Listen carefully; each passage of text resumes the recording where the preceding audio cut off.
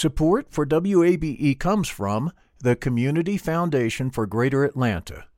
You can go beyond giving to impact. Learn more at cfgreateratlanta.org.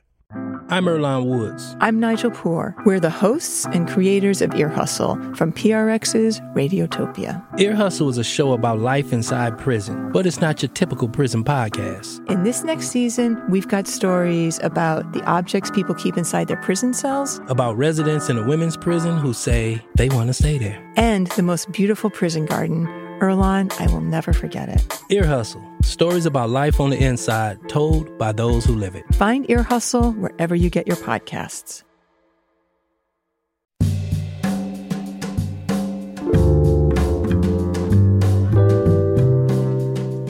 From WABE in Atlanta, welcome to this Friday edition of Closer Look. I'm Rose Scott. Coming up on today's program. My mission is to make certain that in 2022, we are talking about where we go, that we have real plans, and that we're having deep conversations. But more than anything, that we have a shared vision for one Georgia, our Georgia, not this division, not this false narrative that's put out there to disguise failure, but a true conversation about who and what we can be together. So our conversation with Stacey Abrams in her first radio interview since announcing she's launching yet another gubernatorial bid. Also, for about a month now, children ages 5 to 11 have been eligible for Pfizer's COVID-19 vaccine. Atlanta-based pediatrician Dr. Andy Shane talks to us about what she's hearing from parents and the kids. Also, will third-party candidates have an impact in next year's federal and state elections? All those conversations are coming up, but we'll begin with this. Regarding the news about Stacey Abrams, Governor Brian Kemp says he's ready for a possible rematch. Our own political reporter, Rahul Bali, reports Kemp is not only preparing for a challenge from Abrams, but from his own party. Governor Brian Kemp says the national attention on Stacey Abrams' announcement for governor works in his favor. I love it. I mean, it's not shocking. That's why we've been working so hard. I think it's a rallying point for Republicans. During a press conference, Kemp was asked about recent comments by former President Donald Trump and other conservatives attacking his re-election bid. I can't control what other people are doing. Trump supporters and Kemp supporters and Georgia Republicans and Georgia voters know what my record is. And that is what I'm going to remind people of. And I believe when they understand that I will be reelected. Kemp also addressed reports that former U.S. Senator David Perdue is considering a run against him. Kemp said Perdue had told him he would support his reelection bid. Well, look, all I know is what Senator Perdue's told me. I hope he'll be a man of his word, but again, that's not anything I can control. A run by Perdue would likely have the backing of former President Trump. Rahul Bali, WABE News. And in other news, the family of a Georgia Tech student shot and killed by campus police has settled a lawsuit. WABE's Lisa Hagan has that story. Georgia Tech police officer Tyler Beck fatally shot Scout Schultz in 2017 after Schultz had called 911 about an armed, suspicious person. Schultz, who used they-them pronouns, had described themselves to police, and suicide notes were later found in their dorm room. Video of the student's death surfaced and led to fiery campus protests. Then Fulton County District Attorney Paul Howard announced he would not criminally charge the officer who killed Schultz. A statement from Schultz's family lawyer noted Georgia Tech has since required campus officers to train in crisis intervention and expanded resources for LGBTQ students. Schultz was president of the university's Pride Alliance. Lisa Hagan, WABE News. The state of Georgia will get nearly a $160 million, dollars, lots of money, from the federal government for water infrastructure projects next year. WABE's Molly Samuel tells us this is a result of the infrastructure law that President Joe Biden obviously signed last month. The U.S. Environmental Protection Agency is allocating more than $7 billion next year to states, territories, and tribes to address water infrastructure needs. EPA Administrator Michael Regan sent a letter to Governor Brian Kemp to share his agency's priorities for how the money is spent. Regan says the EPA would like to see the infrastructure funding used to address needs in underserved communities, to make more progress removing lead pipes, and to address other water contamination. Molly Samuel, WABE News. And finally, a big college football weekend for two schools right in our state. First, Kennesaw State plays East Tennessee State in Johnson City, Tennessee for the second round of the NCAA Division I Football Championship Subdivision. So best of luck to Coach Brian Bohannon and the team. And who you got, Alabama or them dogs from UGA, as both teams play for the SEC Championship tomorrow at Mercedes-Benz Stadium here in Atlanta. The Bulldogs are the top-ranked college football team in the nation. Alabama comes in with one loss from the regular season. Side note, they should have lost at least two more, but that's just me and my observation. Now, Georgia last won the SEC Championship in 2017, and a win locks the Bulldogs in for a spot in the National Championship playoffs. Kickoff for SEC Championship is scheduled for 4 p.m. Let's see what these dogs do. This is Closer Look. Support for WABE comes from the Community Foundation for Greater Atlanta. If you love Atlanta, you can invest in the big picture. Learn more at cfgreateratlanta.org. The field of mental health counseling is growing rapidly, and Richmont Graduate University can equip you with everything you need as a licensed professional counselor while integrating your faith into your clinical practice. Programs are offered in Atlanta, Chattanooga, and online. Apply today at richmont.edu. That's richmont.edu.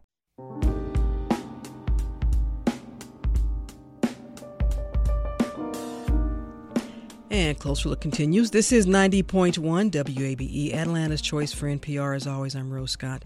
Oh, yes, we know there was speculation since November of 2018. Will she run again? When is she making an announcement? Well, this week, she, being Stacey Abrams, made it official. The answer is, yeah, she will seek the governor's office here in Georgia once again. And when we spoke a few hours ago, that's exactly where the conversation begins. Stacey Abrams, thank you so much for taking the time. I really appreciate it.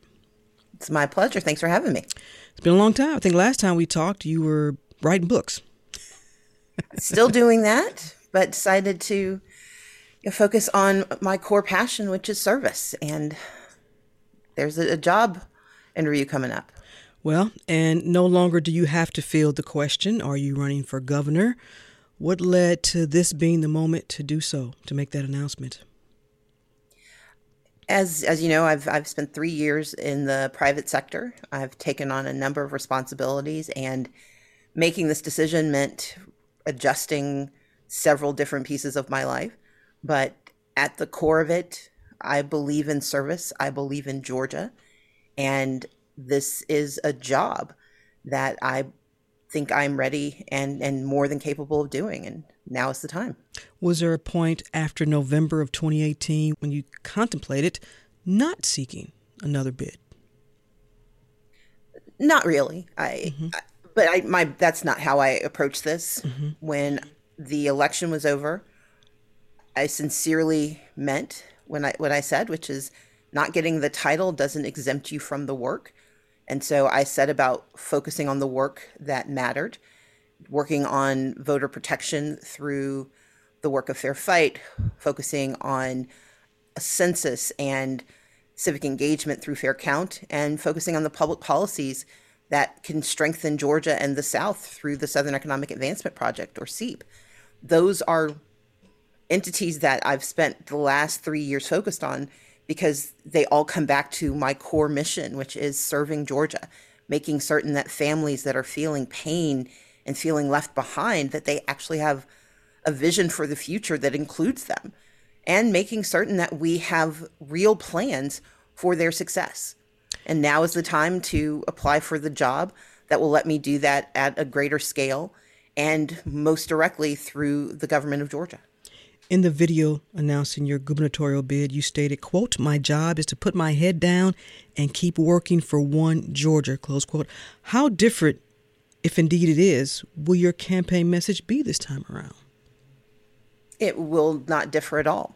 Mm-hmm. In 2018, my message was that I wanted opportunity for all Georgians. My message in 2022 will be the same. The challenges are different in some ways. We have faced a pandemic. We are in the midst of economic turmoil that's different than before, but not unfamiliar. And we are reckoning with injustices that have long been, unfortunately, part of our society, but have reasserted their urgency. But we're also dealing with the same intractable issues of high rates of underinsurance and uninsurance in the state of Georgia, closing hospitals, low wages for communities. And we know that there are communities that are never included in the plans of the current governor. And my mission is to be someone who leads for all Georgians, whether you agree with me or not. In 2018, I ran like this, and in 2022, I'll do the same. My job and my goal is to serve all Georgians. Although, obviously, we didn't have the pandemic in 2018. We have it now. How much of everything tied to that? Because all these issues were seemingly amplified. All the inequities were amplified for some folks who act like they didn't know they existed, but for others, we knew. How much of that will be a focus on how Georgia responded or could have responded better under Brian Kemp's leadership as it relates to the pandemic will be part of your messaging? It's going to be core to it. The pandemic revealed for some, to your point, revealed for some the fractures and the inequities in our existing systems. Most of those are public systems. Our public health system that did not meet the moment and allowed millions of Georgians to go without access and have yet to respond to the vaccine hesitancy and the vaccine access issues that continue to exist. The brokenness of our income inequality system, where we should have a much more robust and engaged response, especially in some of the counties that are among the most impoverished in the nation. We have opportunities in this state. We've got an infusion of capital. We have an infusion of talent. But what we have at the state level is a confusion of responsibility. Brian Kemp doesn't know what his job is. And my intention is replacing him with someone who does, and that's me. So then to ask you how you assess his decisions related to the pandemic and leading the state, I guess it's pretty much answered in what you just said. Well, let's see. He has cautioned people or urged people to consult with their doctors, knowing that 500,000 Georgians lack access to health insurance, which means they lack access to doctors.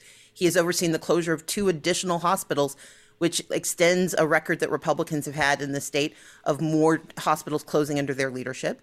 He has refused to help cities and counties actually mitigate the effect of COVID by thwarting their attempt to meet their community needs.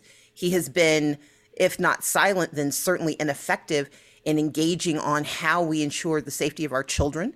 And on every metric, when you look at what we should be doing in the state, he has failed to do his job. And whether it's a lack of understanding or a lack of leadership, he owns what we have, and he cannot take credit for the markers he likes without taking responsibility for the failures that sit at his feet. Is there anything that you can cite that you thought he did make a good decision about as it relates to the welfare of all Georgians during this pandemic? I cannot think of one off the top of my head, because almost every decision made was either made late, made with poor information sharing. It was made often under a cloud and rarely made with the best interest of Georgians in mind. You stated 4 years ago, after acknowledging Kemp would be certified the winner, you said, quote, "But to watch an elected official who claims to represent the people in this state badly pin his hopes for election on suppression of the people's democratic right to vote has been truly appalling," close quote. Will that narrative still be part of your campaign? And can you understand someone saying, Ms. Abrams, that is over, to still go back and bring up what you saw as the governor not fairly winning based on voter suppression, those issues through your lens? Can you understand someone saying, can you move beyond that, or will that still be part of your campaign? I ran a campaign in 2018 that was focused on the needs of the state of Georgia. I ran a campaign that focused almost exclusively on the issues that voting can yield.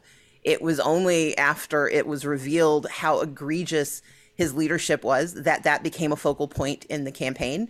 And I'm never going to shy away from challenging systems that are broken. But my time has been spent trying to do good for Georgia.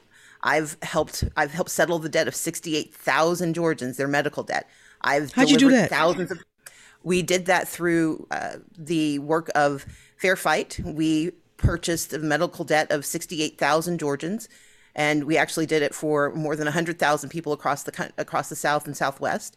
I helped deliver thousands of pounds of food to food banks in South Georgia during the height of the pandemic, my focus is going to be talking about the issues. But I will absolutely always talk about whether or not Georgia voters have free and fair access to the polls. That's not about relitigating an election. It's about looking at and protecting our democracy. And so I don't have to hearken back to 2018. I can point to 2021 and what Brian Kemp has done yet again to leverage voter suppression as a pathway to cherry picking voters, as opposed to doing what he should to ensure free and fair access for every single voter in the state of Georgia who's eligible to cast a ballot. Is there any merit given to the governor and Secretary of State Brad Raffensperger for refusing to buy into under Donald Trump's lie, which is what it's been, that the election was stolen from him here in Georgia? Is there any merit you give them for that? I absolutely credit them for doing their jobs, but you don't get special points for doing the bare minimum of your role, which is to reject a very blatant lie and to refuse to concede to a conspiracy theory. What will be your campaign tour? We're still in a pandemic, and I think we'll still be there, obviously in next year as we head into 2022. What is your strategy in terms of getting out, meeting all of Georgia's as much as you can, and at the same time, now we have a new variant that we have to deal with? Have you and your team thought about that? Are there areas that you definitely know you have to hit harder than other regions?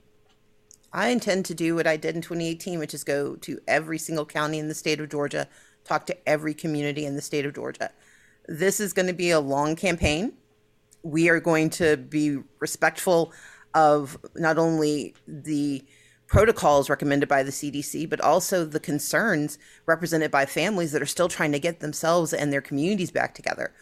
But our intention is going to be to show up in every place and to talk about the issues, to talk about a vision for Georgia where people can move up through economic mobility, by improving wages, through social mobility, through access to healthcare, access to housing, and through education mobility, by making sure that our schools are thriving and are serving our kids.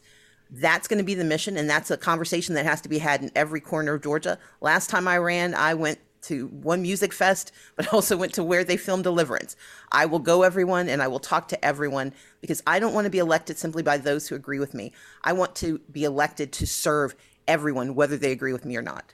Stacey, as we begin to wrap up, when you think about where we are now in Georgia, as opposed to last year in the pandemic, and much like a lot of other states, what is your hope for Georgia heading into 2022 in terms of this pandemic and where we are in this moment and where we could be even a year from now?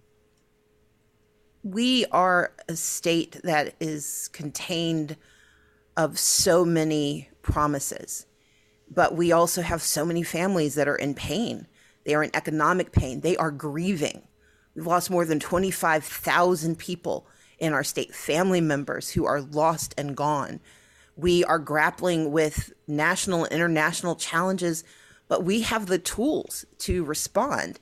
And my mission is to make certain that in 2022, we are talking about where we go, that we have real plans, and that we're having deep conversations. But more than anything, that we have a shared vision for one Georgia, our Georgia.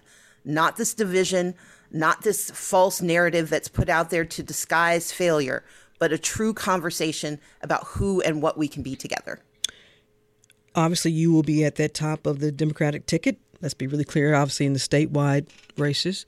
There's also a Senate race as well. What has been your conversation from a national standpoint with the Democrats about strategies for Georgia?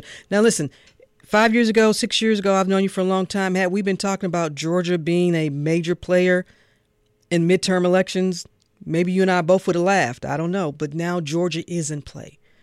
What is your hope with the Democratic Party as a whole that you all can do come 2022? The wonderful thing about the work we've been able to do here in Georgia is that it hasn't stopped. It took 2018 to put us on the map, 2020 to prove our concept, and 2021 to reaffirm that 2020 wasn't a fluke. And what we've seen since then has been targeted investment in this state, a continued conversation. We have two extraordinary U.S. senators who have not only served every person in Georgia, but they have been standard bearers for a Democratic Party that sees and hears and understands the needs of our people. And that's why we've seen resources delivered to the state despite every Republican in the state and the congressional delegation voting against these dollars coming into our state, and despite a governor who seems to spend most of his time challenging the very people who are pouring resources into the state. And what I believe we can do is to amplify the good that Democrats are doing in Georgia and around the country. But more than anything, we can show what Georgia can be with good leadership, solid leadership, thoughtful leadership. But beyond Brian Kemp, Governor Brian Kemp, and state Republicans, there is the Donald Trump machine. We cannot ignore that. In fact, he weighed in on you making your announcement. He said he beat you once. Those are his words. How do you have to also campaign against Donald Trump? I didn't campaign against him in 2018, and I don't intend to do it in 22. My fight is for Georgia. My fight is for a vision of Georgia that sees us as one state, recognizing that whether you live in the metro Atlanta area or in the metro Augusta area or the metro Sylvester area, that you are getting the services that you need and that you are seen as a part of a larger opportunity for greatness in the state. And that's what we all deserve.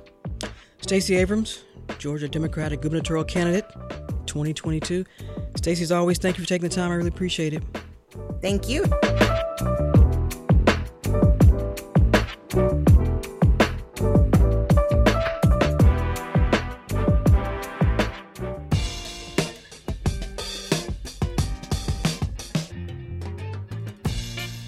And you're listening to Closer Look here on 90.1 WABE, Atlanta's Choice for Information. Yes, news, NPR, all that. I'm Rose Scott. By the way, in case you're wondering, because you heard Stacey Abrams mention Sylvester, Georgia, got me to thinking, where is Sylvester, Georgia? And my producer here, young Daniel, told me it was, where'd you say it was, Daniel? South Central. South Central. That didn't give me much, but I did look it up, and apparently this is also the peanut production capital of the world. So information that you can use. Anyway, here's what we know about the number of eligible adults who have been vaccinated. As of right now, this week, more than 196 million adults are considered fully vaccinated. Now, that's out of 464 million doses administered, which puts the nation roughly close to 60%. And for about a month now, children ages 5 to 11 have been eligible for Pfizer's COVID-19 vaccine. And depending on the state, the vaccination rates for that age group, it varies from state to state. And we'll tell you about Georgia's number in a moment. Now, Dr. Andy Shane is a pediatric infectious disease expert with Emory University and also with Children's Healthcare of Atlanta. She's become a regular contributor throughout all of this, and folks email me and they say, can you have Dr. Shane on? She's not my pediatrician, but I wish she was. I'm like, well, look, don't use me to get free medical advice from Dr. Shane. But Dr. Shane, as always, we appreciate you because you bring such important conversation, such important information. Thank you so much for taking the time. Thank you, Rose. It's a pleasure to be here. Let's begin with what's being reported in terms of the 5 to 11-year-olds here in Georgia. Now, according to the CDC, that vaccination rate is just about 4.8%.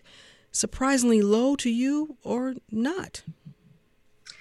Well, I think one of the things that we have to think about is that there is sometimes a delay in reporting, and we have seen that quite consistently, both with adults and also with pediatric dosing. And so some of that low number might be due to reporting delays. The other also is that there, of course, was an initial tremendous excitement. And with that, oftentimes supplies didn't quite meet demand. And so people had to pull back and reschedule. So I think that the vaccination rate, at least my experience, is higher, but obviously we still have a lot of work to do. Dr. Shane, what have been the questions you've gotten from parents who said, I want to make the appointment, I want to schedule, but again, I just have these questions that I need to know. What have they been? So most of the questions actually have revolved, similar to those from adults, have revolved around safety. and concerns about adverse effects and side effects. So far, very reassuringly, we haven't, a little over a month since the vaccine has been authorized in 5 to 11-year-old children, we haven't seen any notable adverse effects. And actually, many of the pain and fever and other tiredness that was seen in older adolescents and adults, we have not thankfully seen in children. And most of us have been very happy and smiling and not had any adverse effects, which has been very encouraging. What questions have the kids had for you other than, is this going to hurt, doctor? Well, they always ask that. And, I just also want to mention that this is also the flu season. And so flu vaccines are also being given. So kids are getting a 2-for-1 special. And so, many children also always have concerns about the needle and it hurting, but with appropriate explanation, and parents are our greatest advocates in calming the children. Most have been very accepting and saying that didn't even hurt. Dr. Shane, I had a listener reach out ahead of this interview, and it's a parent who regularly sends in comments and questions, and she has a 6-year-old. She said, I'm fully vaccinated, I'm boosted. The only concern I have is we talk about the adverse effects, but I'm concerned about long-term effects for my 6-year-old son. And I'm sure you've heard that. And what have you responded to with parents who've had that question, that same question? Yes, great question. And obviously, we have what we have, the information that we have. And what we've certainly seen in adults is when the vaccine has been available for over a year now, close to a year now, we have not seen long-term consequences. What I am very concerned about, though, Rose, as a pediatrician taking care of a number of children, are the long-term consequences of COVID infection. And we are seeing them, and they are significant, and we're just beginning to understand them. So these vaccines are safe from what we know. And while everything is a risk and a benefit, I can say unequivocally that the risk of having a natural infection in terms of long-term consequences far outweighs the theoretical risk of having a consequence from the vaccine. We know the importance, we're told the importance of the booster, obviously. Do you think that is something that will be needed for children? What is that conversation being talked about right now? So that's a great question. And it also relates to your previous question about safety. And so once the vaccine is authorized, all of the children who were in those trials are still continuing to be monitored and followed. So there is data that we are collecting from those children. So it's not just we're finished, we're looking at these longer terms. And I don't know, we'll have to see with boosters in children. Thankfully, their immune systems are a little bit different than adults. And so the dose that's currently authorized for the Pfizer vaccine is a lower dose. So we'll just have to wait and see. And that is clearly being followed very, very carefully. And people are really paying attention to that. Doctor, what do you want our listeners to know? We obviously have always talked about those populations in terms of adults who be at risk, who might have other conditions where folks like you have said that's why the vaccine is so important. Is it the same for kids, for this age group, 5 to 11? From what we know, yes. And children who have underlying medical conditions are probably less likely to mount an immune response the way a healthy child might. And so actually by having your child immunized, you also be protecting those who may not be able to be immunized completely or who may not have a good immune response. So it's part of a community commitment as well as an individual commitment. Do you anticipate then with this new variant now that folks will then, that might, although as you said, we're not sure about that number that's being reported for Georgia, but do you anticipate maybe that whatever the number is in terms of those kids who are vaccinated in between 5 and 11, that number will increase because of this new variant? I really am hoping so. And we just don't know what's going to happen with this new variant. And the more people that are unvaccinated, the more opportunities there are for the emergence of variants. And so that's another reason as well, a public health reason to be vaccinated. So we'll just have to see. And we will be gathering information very quickly as the variant spreads very quickly. And it seems to be very, very transmissible. So really, this is an opportunity to really get ahead of that and protect your child. Were you, with the response from parents, your patients, people that you see, were you surprised that was a high number, a low percentage? Do you anticipate that then it will pick up for you and what you all do, particularly over the Children's Healthcare of Atlanta? You all help so many kids in so many areas. Yeah, so I think that that's a great question. And obviously, one thing that I really do want to emphasize is that most of the children who have been hospitalized over the past 4 to 5 months have been children who have not been vaccinated, either have chosen not to be vaccinated, had some concerns about being vaccinated, or not age eligible to be vaccinated. And so I'm hoping what we're going to see is a definite decline in the number of children that are 5 to 11 that are being admitted to our hospitals as more and more children are vaccinated. So the vaccine is definitely working in preventing severe disease and preventing hospitalizations in children, and that's a very important point. And Dr. Shane, I have another question from a listener who says, so are they still doing clinical trials for this age group? So there is a clinical trial that's going on for the Moderna vaccine. And so that is an alternative to the Pfizer vaccine. And then, as I mentioned, there's ongoing monitoring of the children who are in the Pfizer vaccine. And what about for the ones even younger than 5? What can you tell us about that? Yes, those trials are actively ongoing for the 6-month to 2-year-olds and currently enrolling. And so we're hoping to get information and be able to have more information in the early part of the new year, because that's the final age group that is currently not eligible for vaccination.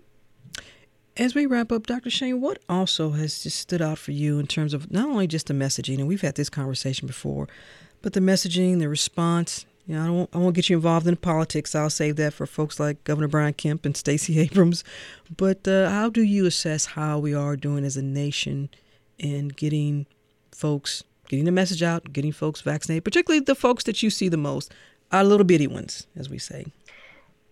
So I think that's a great question, Rose. And we've been doing the best that we can, but I think there's always opportunities to improve. And I think the best people that are advocates for vaccination are those who've been vaccinated. And it's amazing. I've been so impressed with a number of children, adolescents, even younger children who have encouraged their classmates to get vaccinated, encouraged their friends, their siblings. So it's really a one-to-one campaign. And I do think I also want to say that it's important for people to get information and to make a decision, and important to go to trusted sources for information, including the CDC and especially the American Academy of Pediatrics and Children's Healthcare of Atlanta. We have really been working to try to be a trusted source of information. And so ask questions, get your information, but get it from trusted sources. Speaking of trusted sources, which obviously you would be one, can you share a story? You don't have to mention the names of maybe you had parents who just weren't convinced to the safety of the vaccine, and then after a conversation, you were able to give them enough information and they decided to go ahead and get their child or children vaccinated. What was that conversation like? So I have many of those conversations every day. And, I think the one thing that is really clear about people who have concerns about vaccines is that you really have to sit down with them and understand the reason why. It's not a one-size-fits-all.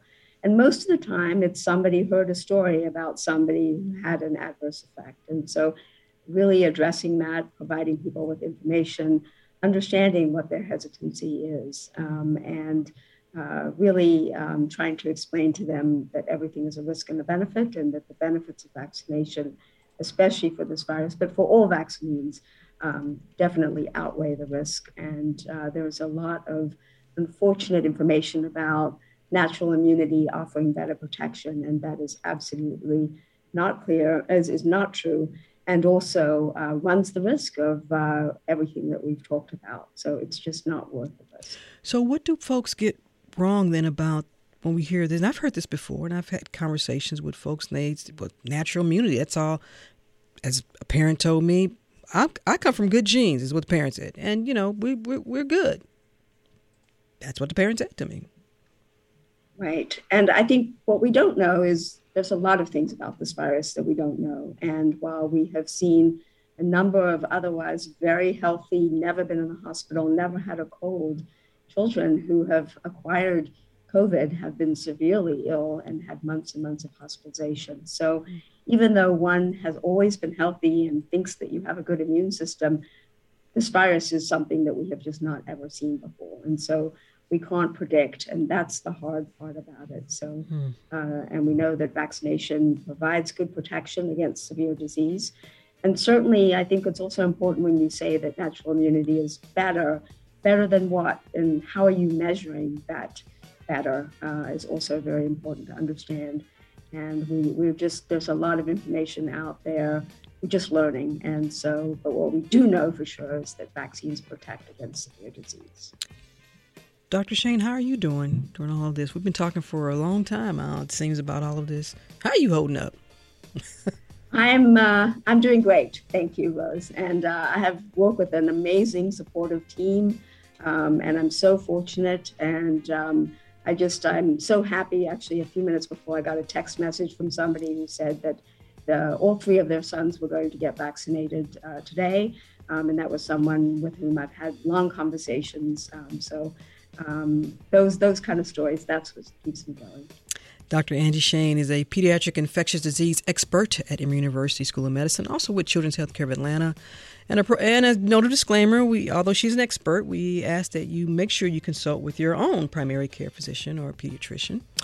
Dr. Shane continues to be a regular contributor to Closer Look and WABE News. We really appreciate it, as always. Happy holidays, and thank you. Thank you, Rose. My pleasure.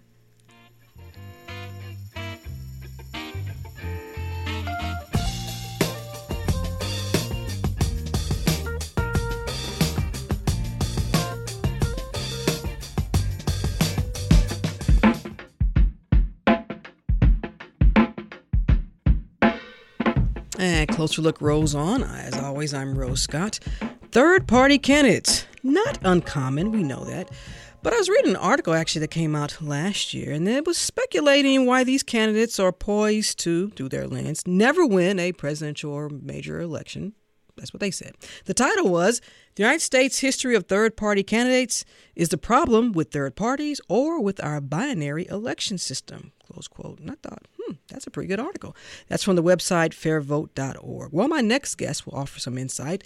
Joining me now is Tammy Greer, Assistant Professor of Political Science in the Department of Political Science at Clark Atlanta University, a place I used to work many, many years ago. Dr. Greer, thanks for taking time. I appreciate it. Thank you for having me. Let's begin here, because in researching and looking up, third-party candidates, there's all these questions. One, is it a wasted vote? Why are folks fooling around with third-party candidates? It's not fair, but some folks say, look, if it's done correctly, if the nation changes this political structure, party structure, then we will have more options for folks. What do you make of that, just in general? Just in general, it makes sense because you want to have candidates that are more inclusive of the ideas and the strategies and the beliefs of the voters overall. So to have a wide range of candidates actually makes sense because, different people need different things.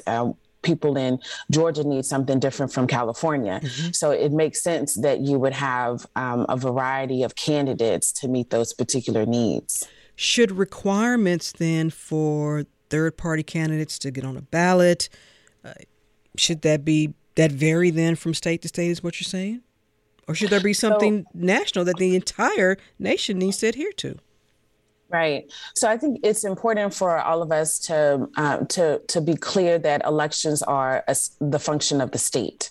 So when it comes to candidates on the ballot, we have to be clear that having a nationwide law, policy, referendum, whatever, is actually, not appropriate because it's all about the state when it comes to the 10th Amendment of the Constitution.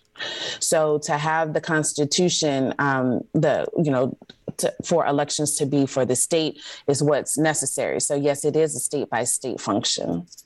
It was announced a few months ago that Andrew Yang was going to launch a third party because he's no longer, as he put it, identifying as a Democrat. And then I think there's always been this perception that third party candidates tend to hurt the Democrats. more than the Republicans. First, we'll start with that. Do you buy that third-party candidates tend to impact more of the Democrats than the Republicans? From a historical perspective, yes. From a historical perspective, third-party candidates tend to come out of the post-civil rights version of the Democratic Party. And because of that, you see some of the ideals of the Democratic Party become stronger in third-party candidates. So there's an issue that third-party candidates tend to be really, really firm on, whether it is economics or environmental or housing. That comes traditionally out of the post-civil rights era of the Democratic Party. I was speaking to a candidate who was vying for a city council seat who identified as a progressive and said the problem for, as he saw it, with progressives, they have to align themselves with Democrats for, one, funding, and then number two, also sometimes even be taken, seriously, because people say, oh, they're just sort of an offshoot of the Democratic Party. One, do you buy that the progressives still need to solely identify with Democrats just because of funding? For funding, yes. That's part of the strategy of the two-party system, is that there is, for Republicans and for the Democratic Party, you have resources within those particular big entities, money, access to voter rolls, access to people who donated to individual candidates or to the national party overall. And those resources are key for candidates to run a campaign, a successful campaign. A successful campaign. And then also this candidate talked about being taken seriously, because then folks say, well, yeah, they're a progressive candidate, but I know that they are in line with the Democratic Party, so I'm okay with that. Or you're on the other side, they say, well, I know they're in line with the Democrats, so I'm a Republican, and that's fine too. So there is that they're like they're kin, they're related. They are kin, they are related, yet they don't actually fit. And that's where the rub is that the third party candidates bring substantive issues to the table and substantive solutions to the table. Yet because they're very unique on a particular issue, the messaging is amplified when they become a third party rather than being in one of the big two. Well, then here was a question then. Do third-party candidates, in a sense, help or even hinder the largely two-party system? We've kind of been talking about it, but through your lens, are they, as I put this as someone who's writing to me now, they are not an asset, Rose. I'm like, okay, this is just what a listener just said to me. But how do third-party candidates help or hinder the largely two-party system here? So one could argue that having third-party candidates actually helps in terms of amplifying particular issues that are the needs of particular communities. So if we talk about Andrew Yang and his notion of, everyone receiving a check if you're an adult, whether you're a stay-at-home parent or working or just someone who works, and this additional income. At first, everyone thought that was a very far left progressive going to break the budget of, the federal government. As time went on, you saw, interestingly, conservative Republicans starting to latch on to the idea, particularly during the height of the pandemic when people were losing jobs, how that seems to make sense. So third-party candidates almost have a freedom to go ahead and to bring forth issues that the big two parties tend to water down or moderate. And once that far issue is illuminated, then it's easier for one of the two party or even both of them to start accepting that policy solution or recommendation, and then start to massage it to make it digestible for their particular constituents. Then for a candidate, would it be easier if they just said, I'm independent, and not really align themselves with any party? Because there's a difference. I think people think if you're an independent, you're obviously subscribing to being a part of a third party, which isn't necessarily true. But then you don't get the resources of the big two parties. Unless you're a billionaire. You got some money.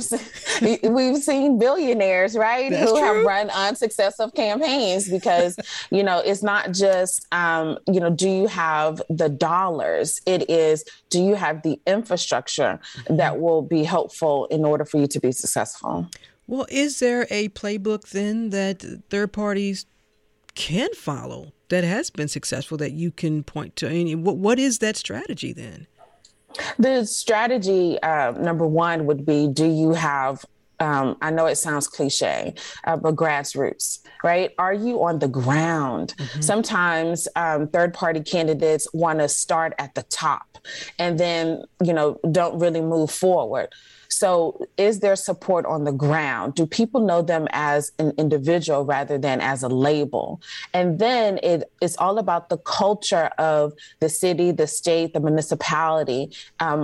What is that culture like? Is that culture seeped in the two-party system, or is there room for additional individuals? Is one of the problems also been with some of these third parties in terms of clear identity, clear philosophy, clear platforms that maybe it's not to voters? We hear about certain parties, and if you ask someone, what is this party about? And you ask someone who's in the party, 2 or 3 people, you get different answers. I've done that. I know. Right. So it's not only is it clear, also, are you moving beyond one issue?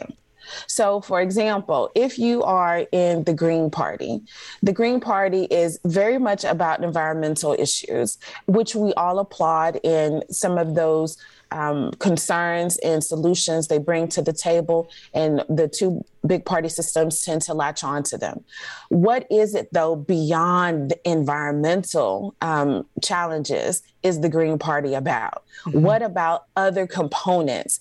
The Green Party can argue that their strong stance on the environment actually is helpful in all the other sectors, yet do they connect the dots for the voters? Or are they leaving it up to the voters to connect the dots between their large platform of the environment and how the environment impacts all the other challenges? What about with the Libertarian Party? There's some messaging there that has folks, at least they say to me, not sure what they're about. This is true because on the one hand, it's about individual freedom, yet we see that individual freedom to make choices sometimes can contradict the overall public safety and health. And because of that, you run into some challenges because part of the social contract is that you want government there to help with safety and security. At the same time, if you're huge on, no, I can do all of those things and make all of those decisions myself, then it runs counter to the social contract. Then let me ask you this as before we wrap up, because we've talked about the parties. Is there I don't want to say a demographic that we might see in the future be successful at either rebranding, reimagining a current third party? And we tend to talk about millennials, but let's face it, millennials, y'all getting old. So now we're focusing on, that's my producer's laugh. Now we're focusing on Generation Z. That age group, could we see them possibly be more successful at trying to get a successful third party in the mix here in the future? One could argue that is a thing, right? That they can continue to push.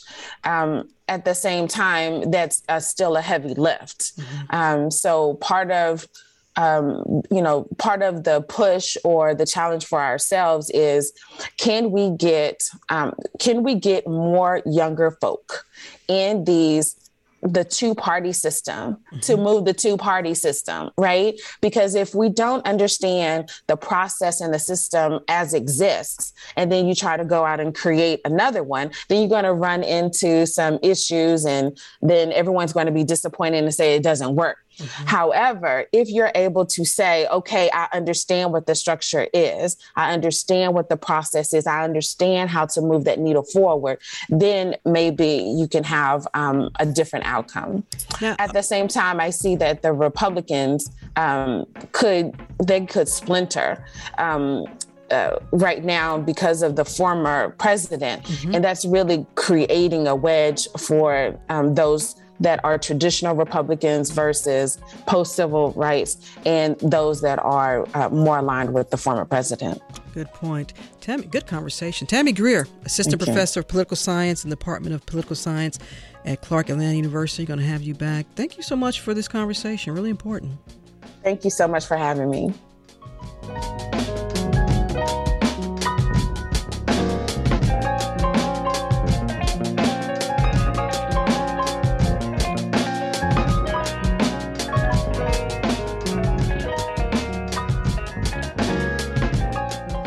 And that's it for this edition of Closer Look. A reminder to let us know your thoughts on today's program or any other. Send me an email, rose@wabe.org. And if you missed any of today's program, it's online at wabe.org/closerlook. And of course, you can listen to Closer Look weeknights at 7 p.m. as well as in our podcast. So subscribe to Closer Look wherever you like. Again, congratulations. Let's get it done. Kennesaw State. I guess I'll root for the Georgia Bulldogs because I have some colleagues here who went to UGA, and my former producer, Grace Walker, is a Bulldog, and she'll send me a terse email or something. So, yes, let's go Kennesaw State. Let's go UGA. Stay tuned to 90.1 WABE, Atlanta's Choice for NPR. I'm Rose Scott.